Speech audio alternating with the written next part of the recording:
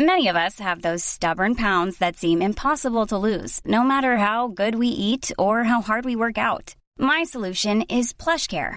PlushCare is a leading telehealth provider with doctors who are there for you day and night to partner with you in your weight loss journey. They can prescribe FDA-approved weight loss medications like Wegovy and Zepbound for those who qualify.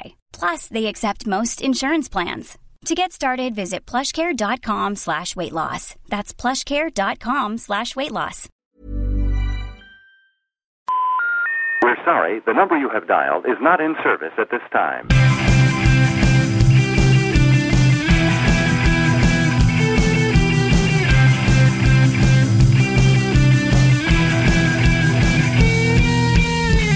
Hello and welcome to the World Cricket Show, the world's favourite cricket show, stumbling on into 2018 in spite of honestly devastating popular demand. My name is Adam Bayfield and I'll be your host tonight. And the man staring intensely at me from the opposite side of the room is the riddle, the enigma, the idiot that is Tony Kerr. This is brutal stuff to open the year with. Real chin music of an opener. You're already feeling a bit sorry for yourself as well because you just had to run down to the shop to get some new batteries for the recorder. I mean, you were very quick. You said, I'll just be a minute. And you were down and back in under 4 minutes, which was impressive. But you're now sweating and out of breath. I mean, you do wonder, people would wonder, what do you need batteries for in this day and age? And I sprinted into the shop and just went, batteries! Give me your batteries! Like, did them on the self-service as quick as I could and sprinted out again. So, yeah, I don't know. There's some shell-shocked shop assistants in the co-op. I did pay for them, should be said. And did you ask for the money out of the till as well? Or was that... No, I left that. Didn't. Just wanted the batteries, really. You went in with a balaclava over your head. Give me all your batteries! Well, Happy New Year, Tone. And to you. Happy New Year's.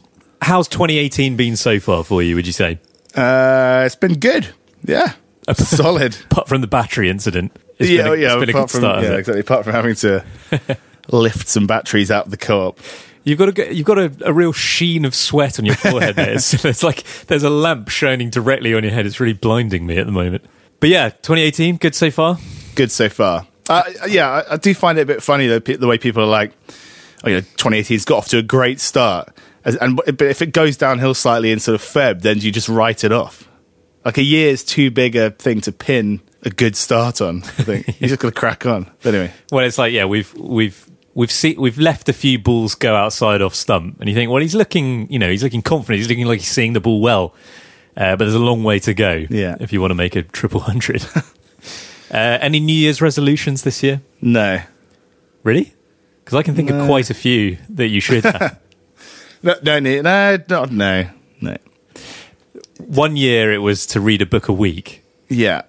Which you then changed to read a book, and you still failed. Well, I did read a book last year. Yeah, but that wasn't the year that you made the resolution for. It was about 4 years later. Well, yeah. You can massage the figures and the facts as you want, but I did read that book, so you can't take that away from me. No resolutions for me. Good January. That's about as far as it'll get. A good January? As in, light on booze, high on veg and exercise. Just generally try and shift all this weight that I've put on. Well, when I arrived here, you were in the middle of your lunch. Like it looked like a pretty simple, healthy lunch. There's a piece of chicken, some potatoes, and a whole load of veg. And I was like, that's quite impressive. I said to myself, I'm quite impressed with Tane, actually. But you left all the veg. The plate was still full of veg. It's garnish, isn't it? But, I suppose for yourself, you feel like, you're offering yourself some encouragement there, I suppose, aren't you? Dishing that veg up is, that's a big step. It's half the so battle. Maybe next year I'll eat it.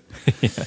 Well, it sounds like you do have sort of a New Year's resolution there, Tone. I can think of a few New Year's resolutions for the England cricket team. The top one being get better at cricket. God, this is topical. Did you like that segue? Yeah, very nice. Although, to be fair, I say they should get better at cricket. They did do a little bit better in the fourth test at the MCG than they did in the previous three in this Ashes series. We're squeezing this episode in under the wire, Tone, aren't we? The fifth and final test in Sydney gets underway in just a few hours' time. So by the time people are listening to this, or by the time the vast majority of people are listening to this, it almost certainly will be underway. But we've just about got enough time to talk about that Boxing Day test in Melbourne.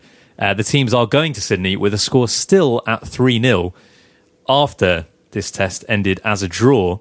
Australia won the toss for the first time in the series, and they started well with David Warner making 100, Steve Smith 76, Sean Marsh 61. Certainly a lunch on day one with Warner smashing runs everywhere. It was looking very worrying, but England fought back really well. Jimmy Anderson taking 3 wickets, Stuart Broad 4 for 51, and Australia, there's a bit of a collapse at the end in a way that we haven't really seen so far in the series. They were all out for 327. England with by far their best batting performance of the series. Alistair Cook carrying his bat. He finished not out on 244, and some quite surprising runs from Broad as well, 56. Meant that they made 491, so a big first innings lead. There was a bit of rain on day 4. But still on day 5 there was an opportunity for England to win the game. They did take a couple of early wickets, but Steve Smith with yet another incredible innings. He finished 102 not out from 275 balls, and the captains shook hands with Australia on 263 for 4, which meant that, as I say, the game finished as a draw. So great news, Tone. It's not a whitewash. Uncork the champers, upload one of those temporary Facebook profile photos with the little graphic at the bottom, put on some Michael Bublé and run yourself a bubble bath, because it is not a whitewash. England have not been whitewashed in Australia. How delighted were you by this news? On a scale of 1 to delighted? I don't know, really. It was all right, was it? I mean, it was a very drab test all round. Well, not all round. There were some good moments and some high points, but a drab finish anyway, at least. But yeah, I think as an England fan, pretty pleased to see. You'd have to say to see England not being rolled over entirely. Yeah, I think if we see them put in a good performance in Sydney, actually you could say that they've relinquished the Ashes, but if they can draw or even nick it and see, as long as they don't get thumped by an innings and something, then I think it will be a frustrating tour rather than a desperately disappointing one. Yes, there's a lot. Right, I mean, we'll come on to Sydney in terms of, obviously the series is gone, the urn's gone, but in terms of the sort of momentum of the duel between Australia and England, it's an important test match, the 5th one. Yeah, absolutely. I think you're right. Like, to an extent, it's difficult to judge this game at the moment, and it does depend on to judge this performance. I mean, it does depend on what happens in Sydney, because yes, as you say, if they lose by an innings, this draw looks like an aberration, whereas if they play well and get another good result, then you could start to reassess the way that they've performed over this series, maybe, or at least it tempers things or offers some encouragement going forward. I mean, it definitely was a much improved performance. Just taken in isolation, it was certainly a much improved performance from England. As I say, their best batting display of the series by an absolute mile. The bowlers put on a good show in the first innings as well. Stuart Broad looking like himself, really, for the first time all tour, and as I say, deservedly bagging 4 wickets. How did you feel about it, though, in terms of this? As I say, it is an improved performance. How do you feel about that? It's divided opinion a bit, hasn't it? Is it pleasing that they've managed to improve? That they haven't folded in a heap, that they won't be whitewashed, or actually is your main emotion frustration because all it does is show that they can do better than what they showed in the first 3 games? Ever so slightly, the latter. I think we've been disappointed the whole way along because as you got up to 3-0, it was a very 3 very one-sided results. England's best players, world-class players, undoubtedly, perhaps coming towards the end of their careers, but still with plenty to give, underperforming. So in that sense, to get that payoff of at least a draw, and have Australia somewhat under the cosh slightly a couple of points. No, I think you can just be pleased with it. And there was a lot of nonsense spoken about, whether runs count, or like scores or performances count if they're in dead rubbers. I mean, I don't think these are dead rubbers. I mean, I do think there's a sense, though, that you can't really... It's hard to ascertain how much Australia took their eye slightly off the ball, how much it affects them, having won the series already. Do they They're slightly less bothered. Also, the pitch didn't really offer much. And then, without Stark, he's probably their best bowler. But then again, there were so many factors on either side that you could. But there's certainly you could roll into a nice essay. Well, I'd like you to have it on my desk by tomorrow morning, if possible. Yeah, there are extenuating circumstances for Australia, and I seem to remember that we were a little bit mocking of Australia, like the sense that Australia had turned a corner when they won the 5th Test at the Oval in 2015. Because England were 3-1 up going into that game. And then Australia won it really well, and a lot of people were like, "Oh, well, this is maybe we can look at the series in a different way." And I seem to remember us being like, "Well, it's too late, so who cares?" And there's definitely an element of that here. And England didn't even win; they drew. In terms of a comparison, I was thinking about Arsenal Football Club. Do you remember earlier in the season when they won the North London Derby and beat Spurs, and their fans were getting very excited, or a lot of their fans were getting very excited, but people were rightly pointing out, well, it's great that you can beat Spurs now, but actually you got to do it over the course of the season, and over the last couple of seasons, Spurs have been comfortably better than Arsenal. And yeah, one good performance is all well and good, but couldn't you have done this a little bit earlier, Mesut? I mean, Alistair. But I know what you mean. It's not. I don't agree with. Yeah, as you said, there was a lot of nonsense spoken about the fact, this is a dead rubber, so it doesn't count.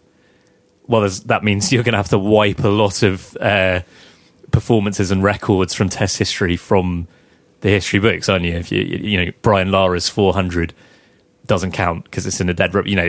That's patently silly, isn't it? So, and in some eyes, you might think it actually counts more in a way, because the pride and the criticism or potential criticism that would be coming their way at the end of a whitewash, and the dent to pride, and having lost 3 tests in a row in moderately to fairly convincing fashion. No, it took a lot of gumption and a lot of resilience probably to come up with that. Yeah, and for all that we can sort of dismiss this as it's too late and it's only a draw. Well, I think I'd have probably killed a man for a draw on the last in the last Ashes tour. So yeah, I mean, I still think it's only a small crumb of comfort, isn't it? It's still 3-0, and I still think that 3-0 feels about right on the balance of play. From what we've seen so far, there's no doubt that Australia have proved themselves to be a better team than England in this series, certainly in these conditions, and they do deserve to be well ahead. Although there are fine margins in Test cricket sometimes, and if England had perhaps if the rain hadn't come down and England had found a way to win this game, it might have been that if they'd bowled better on the first morning in Adelaide, they might have won that game as well, and then it could be 2-2. I mean, there's a lot of ifs here, and I'm not suggesting that it deserves to be 2-2, but it is slightly fine margins, isn't it? It looks so one-sided 3-0, but actually, there are a couple of key days in the series where we could be looking at something completely different. And although I think an Australian victory is definitely the right result here, I don't think the gap is as big as it was 4 years ago. How much of a consolation that is, I don't know, but I think that is the case. In terms of the frustration that England haven't played better sooner, and you've alluded to this already, probably the epitome of that is Cook, isn't it? He was desperately poor in the first 3 tests, didn't even make it to 50, and then turns in an absolutely monumental innings here, 244 not out. The first Englishman to carry his bat for the best part of 20 years. I think Mike Atherton was the last one. It's his 5th 100 against Australia. All of them have been in Australia, which is quite interesting. It's his 32nd Test 100 overall, his 4th double 100, and actually 3 of his last 5 Test 100s have been doubles. So he's developing, he seems to be developing a bit of a tendency to go really big when he gets in. His 100s are more infrequent now, aren't they? But when he gets in, he goes big. But yeah, I can ask you the same question about him that I asked you about the team as a whole. Is it good to see this from Cook, or is it just disappointing that he couldn't deliver when it actually mattered? No, it was good to see it from Cook. Most cricketers will divide, or most sports people divide opinion, don't they? And, Cook does divide opinion, but it is probably a little bit unfair, most of it. I mean, he has gone through large portions of fallow batting. That will lead people to say, perhaps he's got a sort of gilded position in the team. But for me, and I think I said it on the last part, I can't remember if I did. He is sort of undroppable, rightly or wrongly. You gamble with him in a good or bad team, and England have a weaker team at the moment overall. Worth a gamble, and without Cook, if it had been, I don't know, anyone else in this series, would they have done any better than one massive double 100 to save a test, but to secure a draw? Yeah, well, he's certainly undroppable, if only because there's nobody else. I mean, England still haven't found a replacement for Andrew Strauss, so to think about finding a replacement for Alistair Cook isn't enormously appealing. And as I said last time, he's still only 32. He could play another 5, 6, 7 years of Test cricket if he wants to. He's not playing the other formats.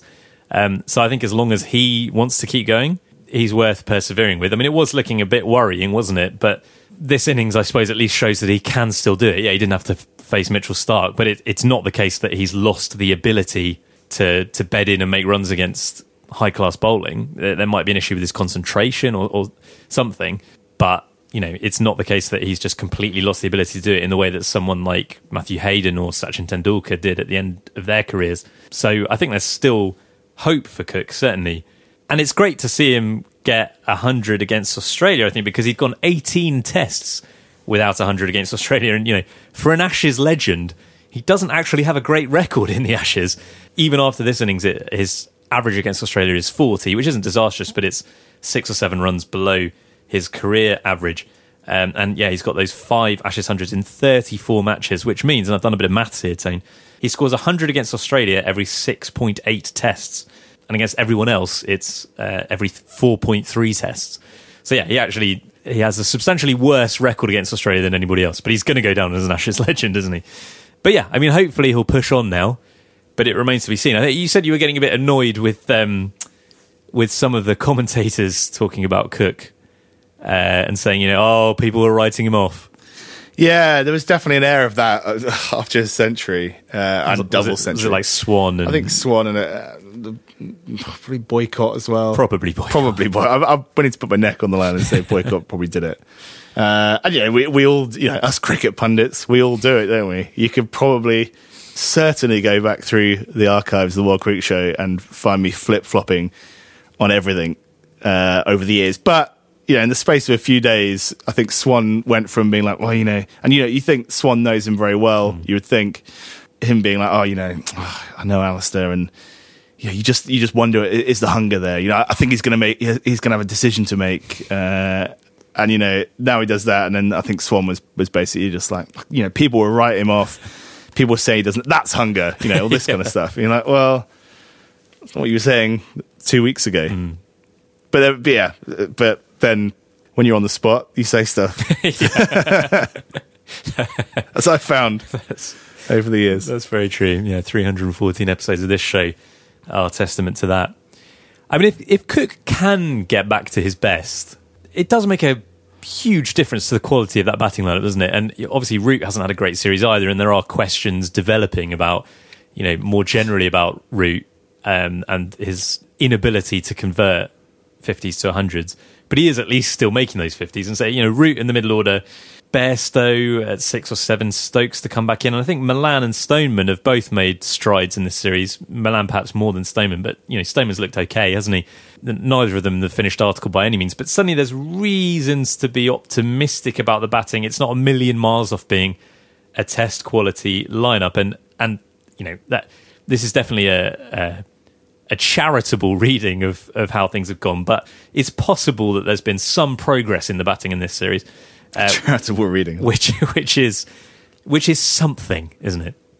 And you'd probably say as well, bringing that batting lineup back to England in the summer, you'd probably feel like, well, you're quite excited to see how it goes. Who knows what will happen between now and then, and whether there might be changes. I don't know. I mean, what at this point, what do you think the batting lineup's going to be for the first test of the summer, or in New Zealand even? Well, I suppose it's going to have to be the same in New Zealand, more or less. Yeah, you'd imagine it'd be more or less the same in New Zealand. But this is what I mean, because I think suddenly it looks like, with the possible exception of Vince, you'd say that it looks like it could be this batting lineup. And going into the series, I wouldn't have said that. I wouldn't have said that I'd expect this to be the batting lineup for the long term. So yeah, as I say, that's something to hang your hat on, isn't it? I'm sure I'll regret saying that. But, Yeah. you know, We'll play that back Like to it you. feels like Stoneman's had a decent series, but he's not actually made 100 yet, has he? And he's, you know, I don't know what he's averaging, but it's probably about 30. You know, he's averaging 29.71. right. So he's not, you know, he's not exactly setting the world alight, is he? But he at least looks like he's got the technique to succeed at this level. He's not, unlike, you know, some of the other guys who've been tried there, Robson, Adam Lyth, you know, people who a big technical weakness was exposed. We haven't really seen that. And I think you would be confident about him scoring runs in New Zealand, in England, going, you know, next summer, etc. Yeah, and I think there was a fear, I certainly had a fear going to the series that, you know, one, probably two of those three might have been found out completely or not found out, that's probably not the right expression, but might have been, you know, put to the sword to the extent where they'd actually would, you know, because we haven't seen Gary Balance yet. No. Would we, I don't know, did you imagine that would be the case? I hoped that would be the case. Harsh. But going to the fifth test, you would have thought, well, you know, there was a fear that one of those wouldn't have made it. But the fact that we're talking about them as potentially, well, I'm thinking about them as potentially playing the first test, you know, getting through to the summer, the English summer, then I think that you know, they've done a decent enough job. I mean, we've lost 3, we're potentially going to lose 4-0, but, you know. But yeah, but well done. They've done all right. I think the only thing Gary Balance has done on this tour is host a pub quiz. He apparently was in charge of organising and hosting a quiz on one of their nights off. So, you know, it's good to have him along, isn't it? Well, it's a lot of time to prepare the questions. just imagining him just like clicking around on Wikipedia, Googling pub quiz questions online website. Or just all the questions just like, who has a higher test average? James Vince or Gary Balance? Just trying to wheedle his way into the... to be fair, I don't know what Balance's average is. In the summer of 2014, which England debutant scored averaged 60 plus against India? Was it James Vince or was it Gary Balance? Which England middle order batsman's middle name is Simon? Which England middle order batsman who should definitely be in the team has the middle name of Simon? I mean, you've kind of hinted at this already, but would it be fair to say that this was, you know, for all that we've just spent ages talking about it, would it be fair to say that this was quite a forgettable test? You know, obviously it's the Ashes, it's the Boxing Day test. You know, there is lots of things to talk about around the individual performances. Cook, Broad, you know, Smith will come on to in a second. But as a game of cricket, it wasn't fantastic, was it? It was, you know, the final afternoon wasn't the most high octane bit of sport you're ever likely to watch. No. I mean, it was still alive at lunch, wasn't it? It's easy to think now that the whole final day was a write-off, but actually at lunch on day 5, England was still in with a chance of forcing a win. But well before tea, it was clear what was happening, and then there was like several hours of just watching the ball hit the middle of Steve Smith's bat after that. And that's partly the pitch. I mean, there was not a lot in that pitch. Both captains said afterwards that, you know, they could have played another 3 or 4 days and it wouldn't have done anything. It, you know, wouldn't have deteriorated any further. And I think, you know, the MCG have been reprimanded for the ICC have rated that pitch as poor. And I'm glad to see that because they haven't always done that in the past. They've often, you know, very flat wickets, nothing's happened. Whereas wickets that do a lot, you know, that spin from ball one or you know, uneven bounce or whatever, that they get reprimands, whereas flat wickets don't. And actually, the flat wickets are much worse for the game. I think that's actually the biggest threat to Test cricket is flat pitches. But having said all that, you know, had the positions been reversed, I'm not totally convinced that England wouldn't have collapsed had they been in that position on the final morning. You know, 4 wickets down, still behind. Yeah, as I say, it's easy now to think, well, it was always going to be a draw, but actually it wasn't always going to be a draw in Australia. And particularly Steve Smith do deserve a lot of credit. This was another remarkable innings from Smith. It's his 3rd 100 of the series, and he's got a 50 as well. He's only been out for less than 50 twice, and both times were at Adelaide. He's got 604 runs so far, an average of 150. Not his most memorable of his 23 Test centuries, but in the context of the match, it was another extremely important one. As I say, at lunch, England were sniffing victory, and he just, you know, he took that little bit of hope and he bludgeoned it to death. I've more or less run out of things to say about Steve Smith. Tone, have you got anything left to say? Not much, really. Like, I'm out. I'm trying to rack my brains. Well, I lied a little bit because I've got one thing to say, Go on, which is that one stat. Which is that, I mean, my New Year's resolution was to stop lying. Stop f***ing lying all the time. So I've failed already because I do have something to say about Steve Smith. 23 Test hundreds, Tane, is the same number as Verinder Sehwag.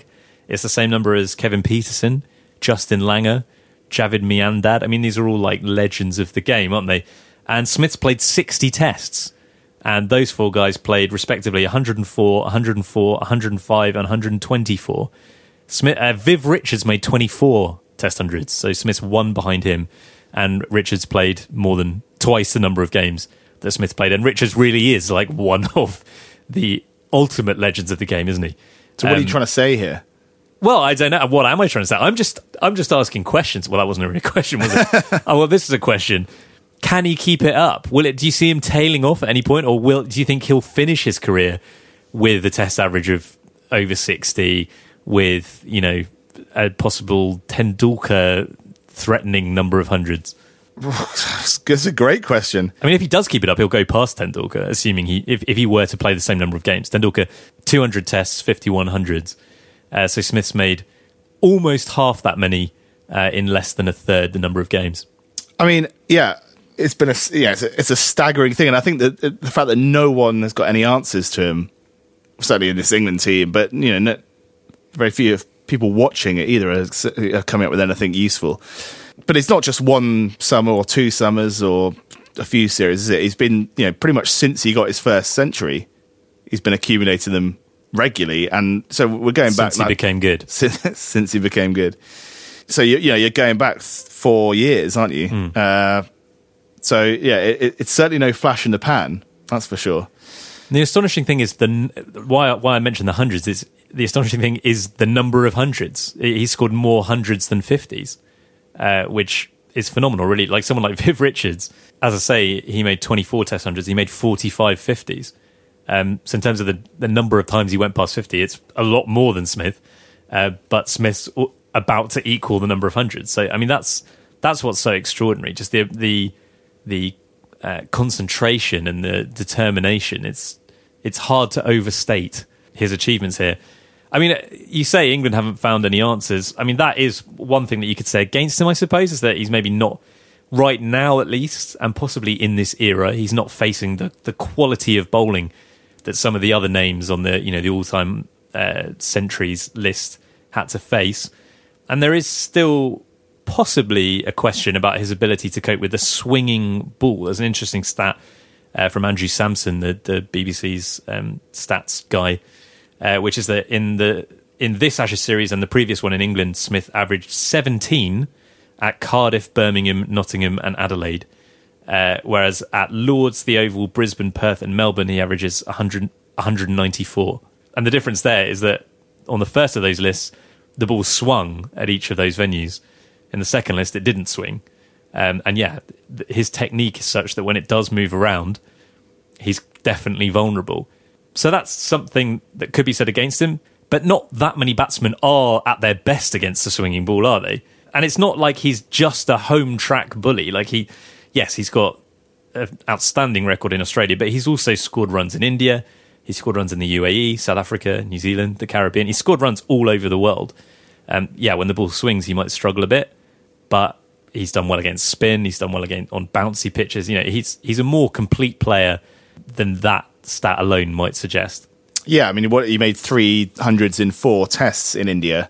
Yeah, and they're the benchmark side at the moment in their own turf. So yeah, that is pretty damn impressive. Yeah, I mean, I think it's harsh to be. Well, I don't know. You know, perhaps you'd like to see him as he gets older. See what, you know, again, have another crack at the swinging ball. You know, not many of that Australia batting lineup had much luck in those matches. So you've scratched around and found one thing to level at him. But I mean, he got 604 runs in the series so far. I mean, a cheeky triple, and he'll be pretty close to Bradman's record for number of runs in an Ashes series. A cheeky triple. Yeah, a century. That's how you start most of your nights out, isn't it? A century or more in this final test, and yeah, he's sort of in there with the we get very close to the top of that Ashes run scoring in a series record. What did Cook get? Was it 700 and something? 766. Okay, so he could go past that, but yeah, he'd need another test like this one. But you wouldn't necessarily bet against that. Yeah, exactly. You just need a bit of time at the crease, wouldn't he? Yeah. Yeah. No, mightily. Yeah. I mean, everyone's said a lot about him. He's a good player. He's decent. Yeah. Well, actually, Australia go to South Africa, don't they, in March? So that could be quite interesting because the South Africa bowling attack, you'd have to say, is quite a bit better than England's. And Smith's had success against them before, but yeah, that'll be a sterner test, you'd imagine. I mean, I can't imagine. Well, given that he's sort of carving out a position for himself now as probably the best batsman, not just around at the moment, but in Test cricket, certainly the best batsman of the last, I don't know, 5 to 10 years, maybe longer. So that's an extraordinary place to arrive at, having come in as a bit part, bits and pieces, this and that player, comedian. Yeah.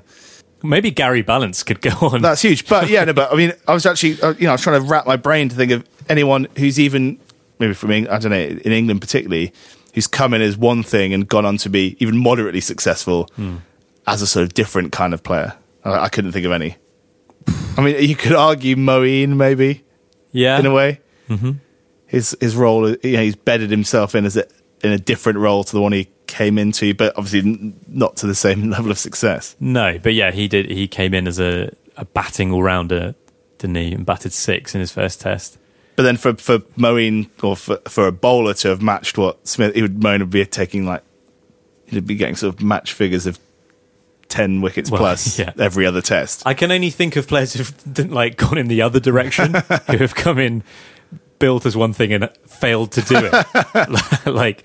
like Chris Woakes, who came in and he batted 6 in his first test as well and was like going to be a genuine all-rounder, and now is still a good batsman but is very much a bowler who bats. Stuart Broad, similar. At one point he was going to be an all-rounder. He batted 7 in a test, but now, I mean, he did get 50 in this game, but that's his first runs he scored for about 5 years. But yeah, I'm not really providing examples of the kind you're looking for, am I? No.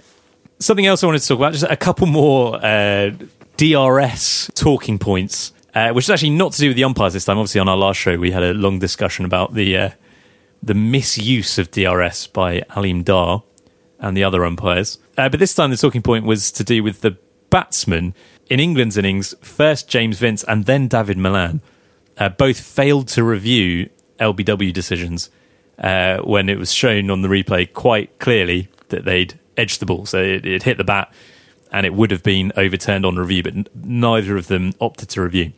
Now, strap in, Tone, because I think you know what's coming, and I know you've heard me go on about this many times. I think I bang on about this even more than I bang on about the whole, oh, what a stupid shot thing.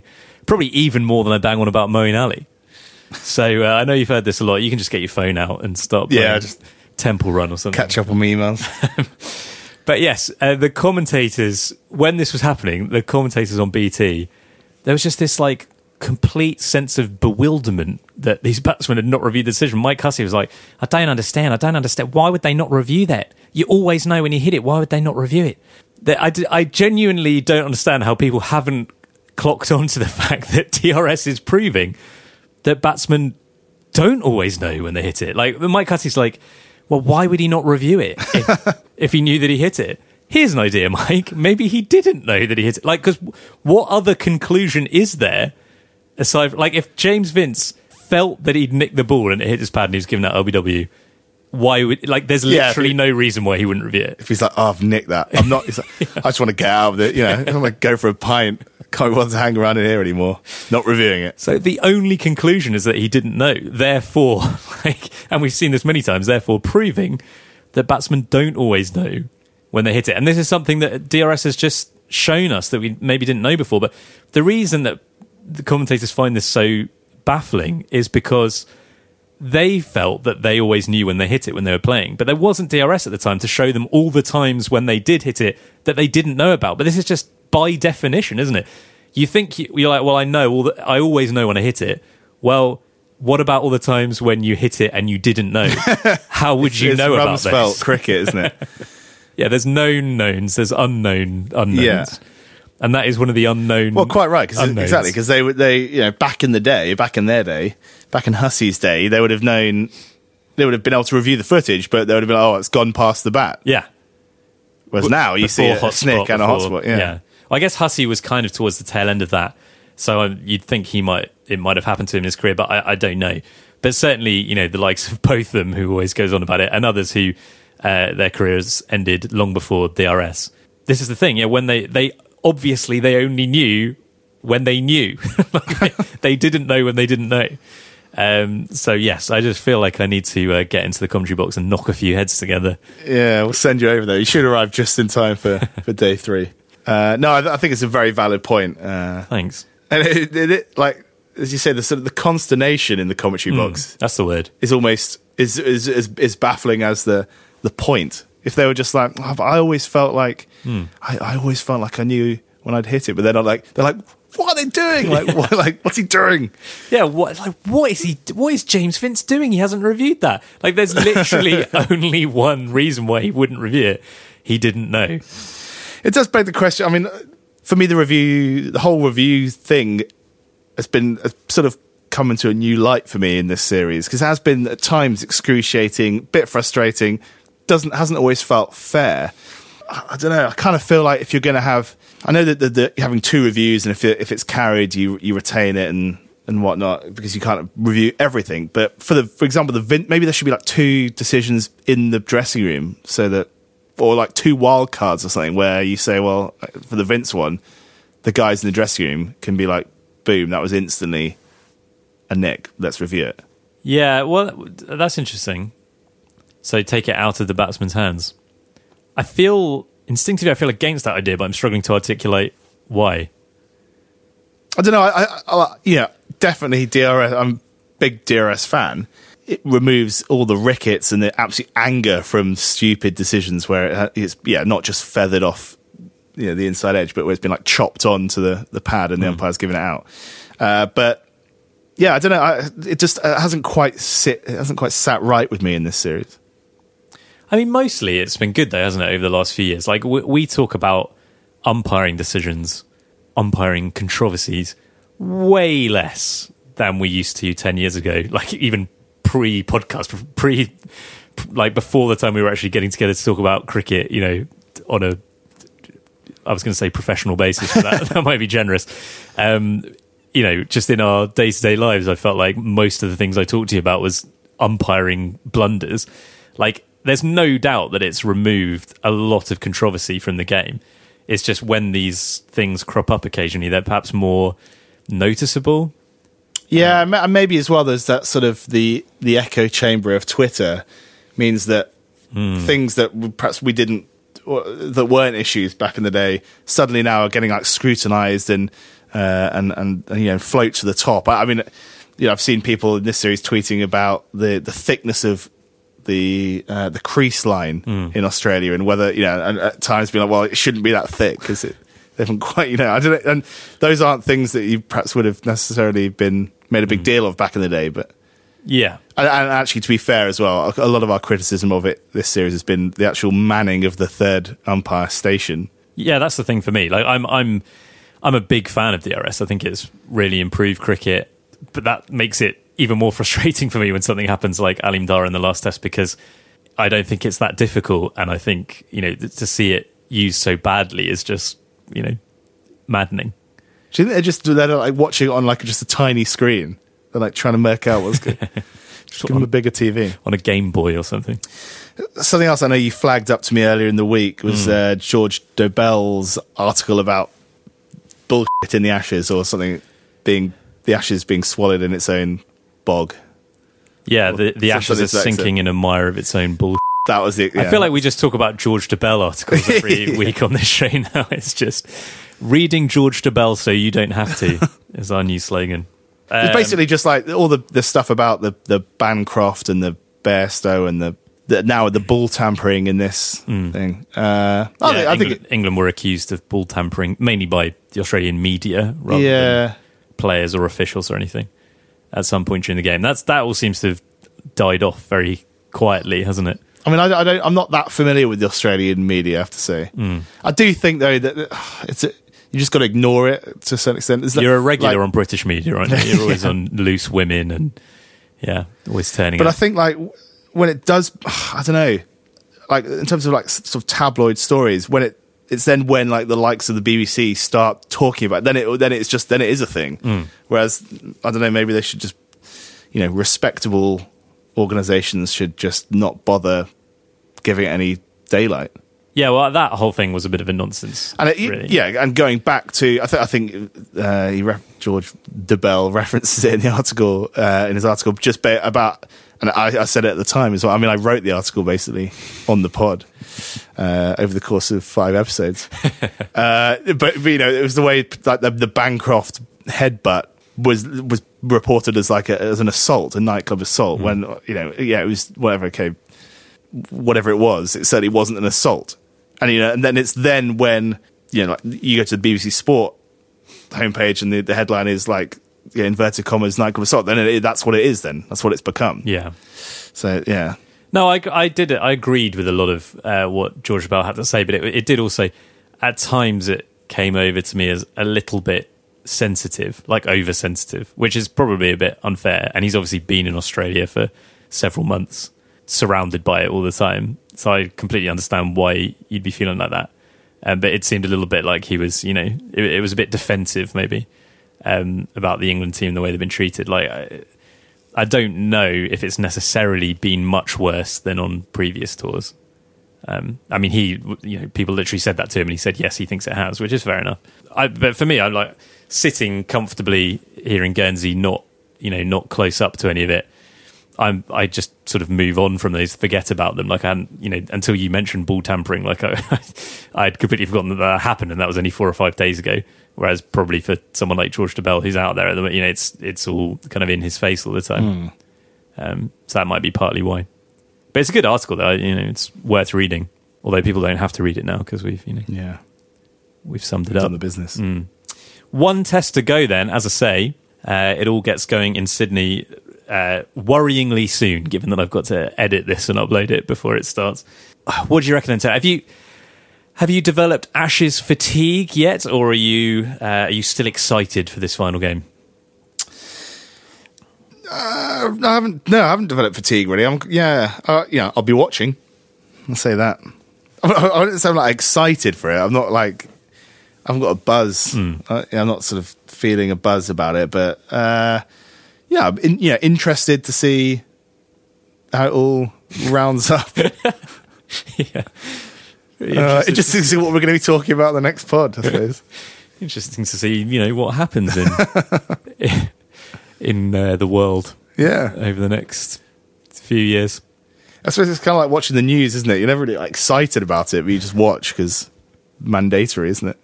Yeah, and in this case, it's it's your profession, isn't it?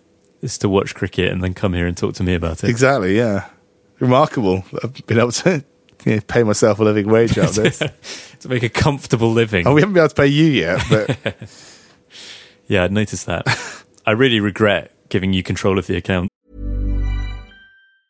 Many of us have those stubborn pounds that seem impossible to lose, no matter how good we eat or how hard we work out. My solution is PlushCare. PlushCare is a leading telehealth provider with doctors who are there for you day and night to partner with you in your weight loss journey. They can prescribe FDA-approved weight loss medications like Wegovy and Zepbound for those who qualify.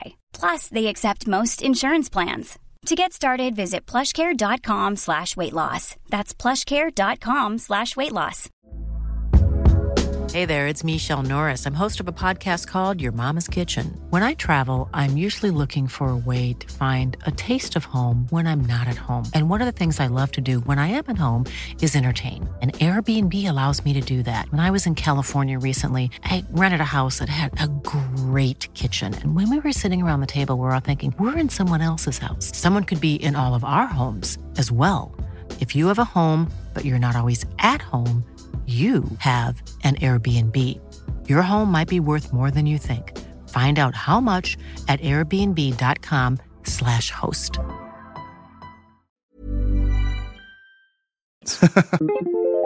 Much like when I discovered I'd been overlooked once again on the New Year's honours list, this episode of the World Cricket Show has been a real punch to the stomach, and it's probably best that we try to forget about it as swiftly as possible. But before we do, Tone, I'd like to mention quickly the test series that's about to kick off in South Africa. India are in town for 3 tests, and I reckon this has got all the makings of a classic series, Tone. India have obviously been on an incredible run in Test cricket over the past couple of years. They're the number 1 side in the world by some distance now. But all of that success that they've had has been at home, hasn't it? Or at least on the subcontinent. Since the start of 2015, which, if my brief bit of maths on this piece of paper here is correct, is 3 years ago. Since then, they've played 31 tests and they've won 21 of them, and they've only lost 2, which looks on the face of it like a jaw-droppingly good record. But of those 31 tests, only 4 have been outside the subcontinent, and those were in the Caribbean. So they haven't played at all in England, Australia, New Zealand, or South Africa in that time. And 20 of those 31 tests have been at home. So it's not a crime to win at home. It's very impressive that they have been that impregnable at home. But it's been difficult, I think, to get too excited about this India team, hasn't it? You know, the fact that they're number 1 in the world, and a lot of India fans, talk a very big game about this India side, but it's hard to know, hard to gauge where they are, hard to know how good they actually are. As with everyone else, they're not winning away from home. The only difference is in their case, they've not given themselves the opportunity to win away from home. So this is where it changes, isn't it? And this could be, Tone, a very exciting series. Yeah, I think you're right, and it's been a long time coming, hasn't it? Because this India cricket thing has been building for a while. But this team, led by Kohli, who in that time has really become, a superstar.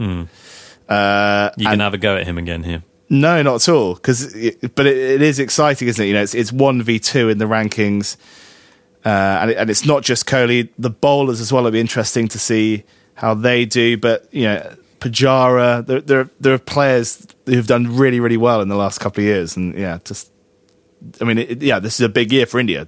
They've got to come to England. But they're coming to England.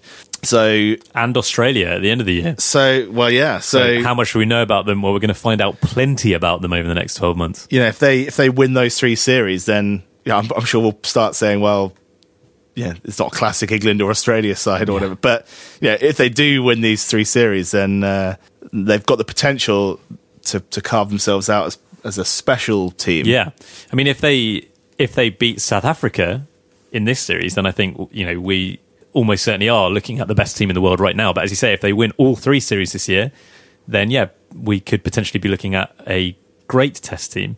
But that's a big if, and there's a lot of cricket to be played, and I just think there's genuine uncertainty because, as I say, it's really hard to know how good they are.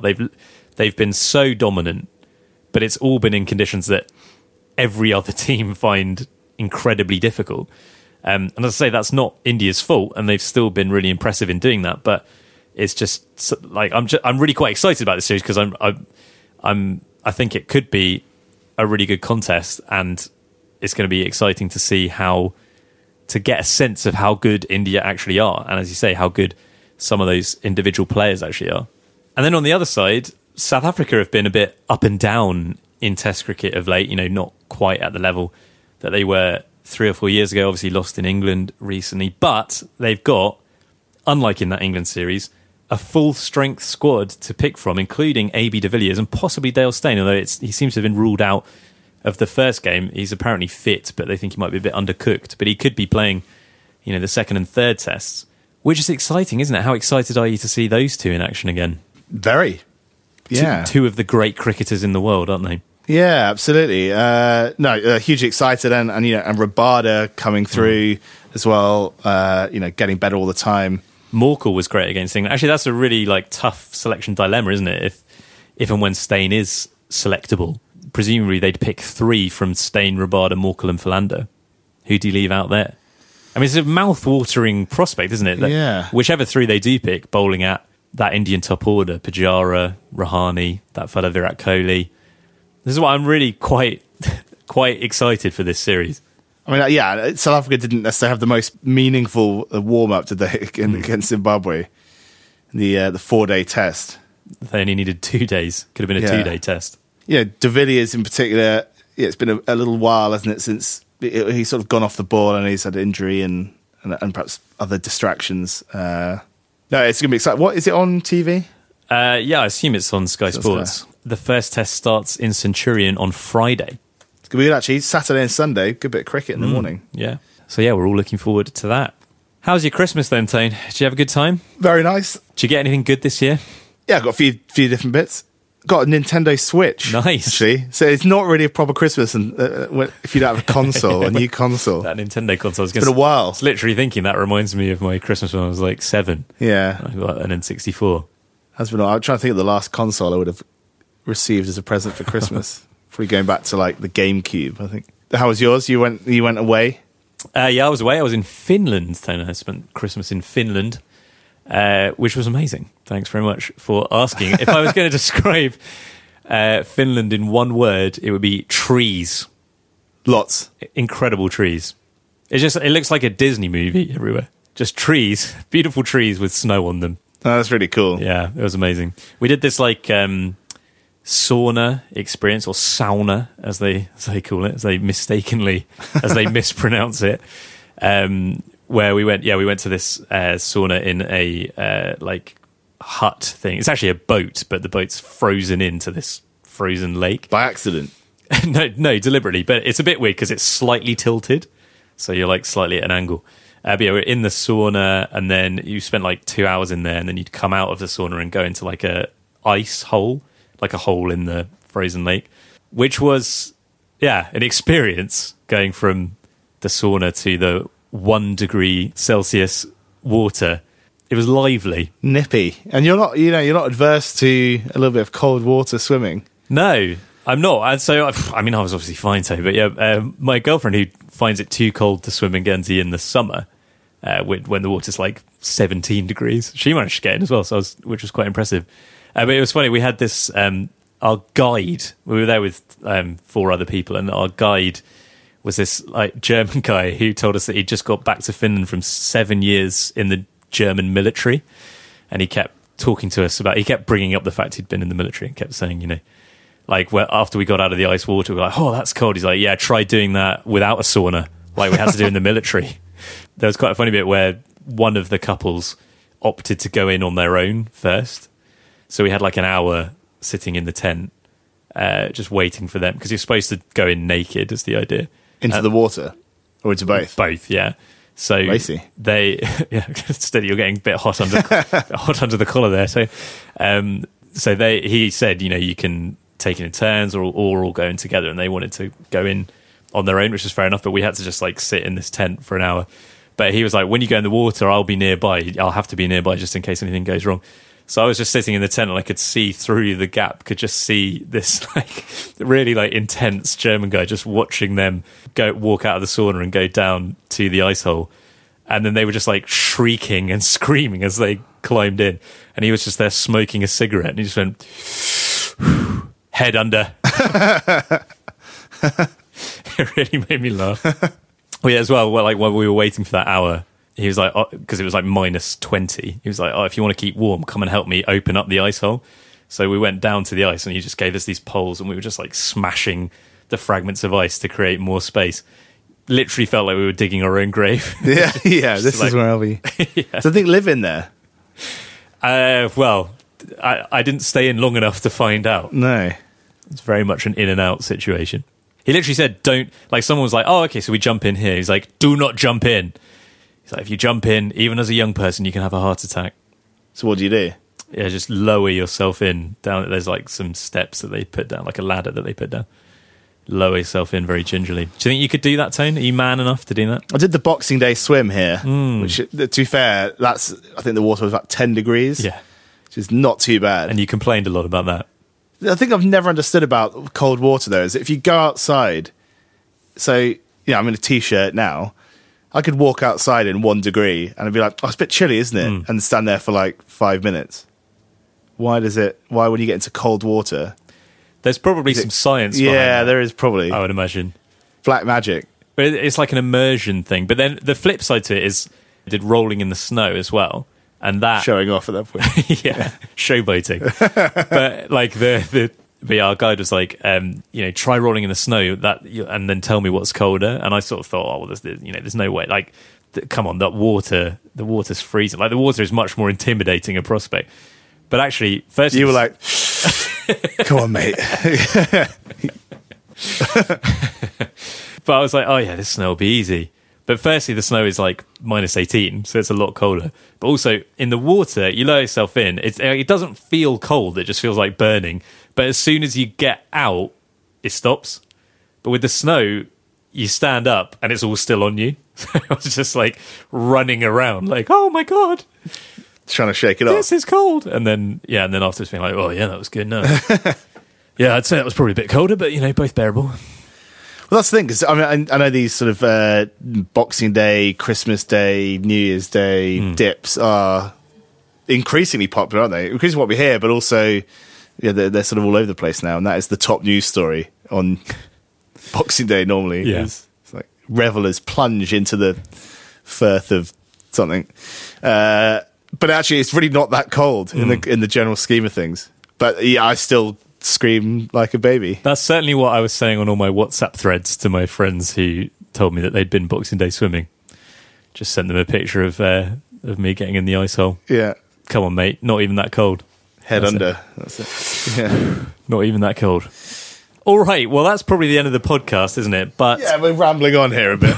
But Adam and Tony will return in the next thrilling instalment of the World Cricket Show, which will be next week, after the 5th test in Sydney, to talk about that and reflect on the Ashes as a whole. And yeah, talk about that first South Africa-India test as well. And if we've done any more cold water swimming, we can talk about that too. In the meantime, if you enjoy the World Cricket Show, there's various things on the internet that will allow you to get more involved. We're on Twitter at Cricket Show. Didn't do a lot of tweeting during this test. I was in Finland for most of it. Didn't see a lot of it live, just caught up on very extended highlights. Very extended highlights of Steve Smith just blocking on the final day. So yes, I'll be tweeting much more during this game. That's at Cricket Show. We're on Facebook at facebook.com/Cricket Show. We're on Instagram at World Cricket Show. Send us an email, worldcricketshow@gmail.com. Write a review for us on iTunes or whichever podcast platform you use. And if you want to support the show financially, probably the best way to do that is on Patreon. Patreon.com/Cricket Show. You can sign up to give us a couple of bucks an episode and help to keep us in business. Big thank you to all of our patrons who make all of this podcast gold possible. But that's it, I think, Tone. I'd better get off and edit this now. And hopefully avoid a parking ticket. Oh, God, yeah. I've got 5 minutes. I'm going to have to be quick. I'm going to have to run as fast as you did to the shop to get those batteries. Batteries! Stay in school, everyone. We'll see you next time. Cheery. Bye-bye for now. It happens to us all. It happens to us all. Each day, each year, and I can smell your fear. Ba-da-da-ba-ba, ba-da-da-ba-ba. Ba-da-da-ba-ba, ba-da-da-ba-ba.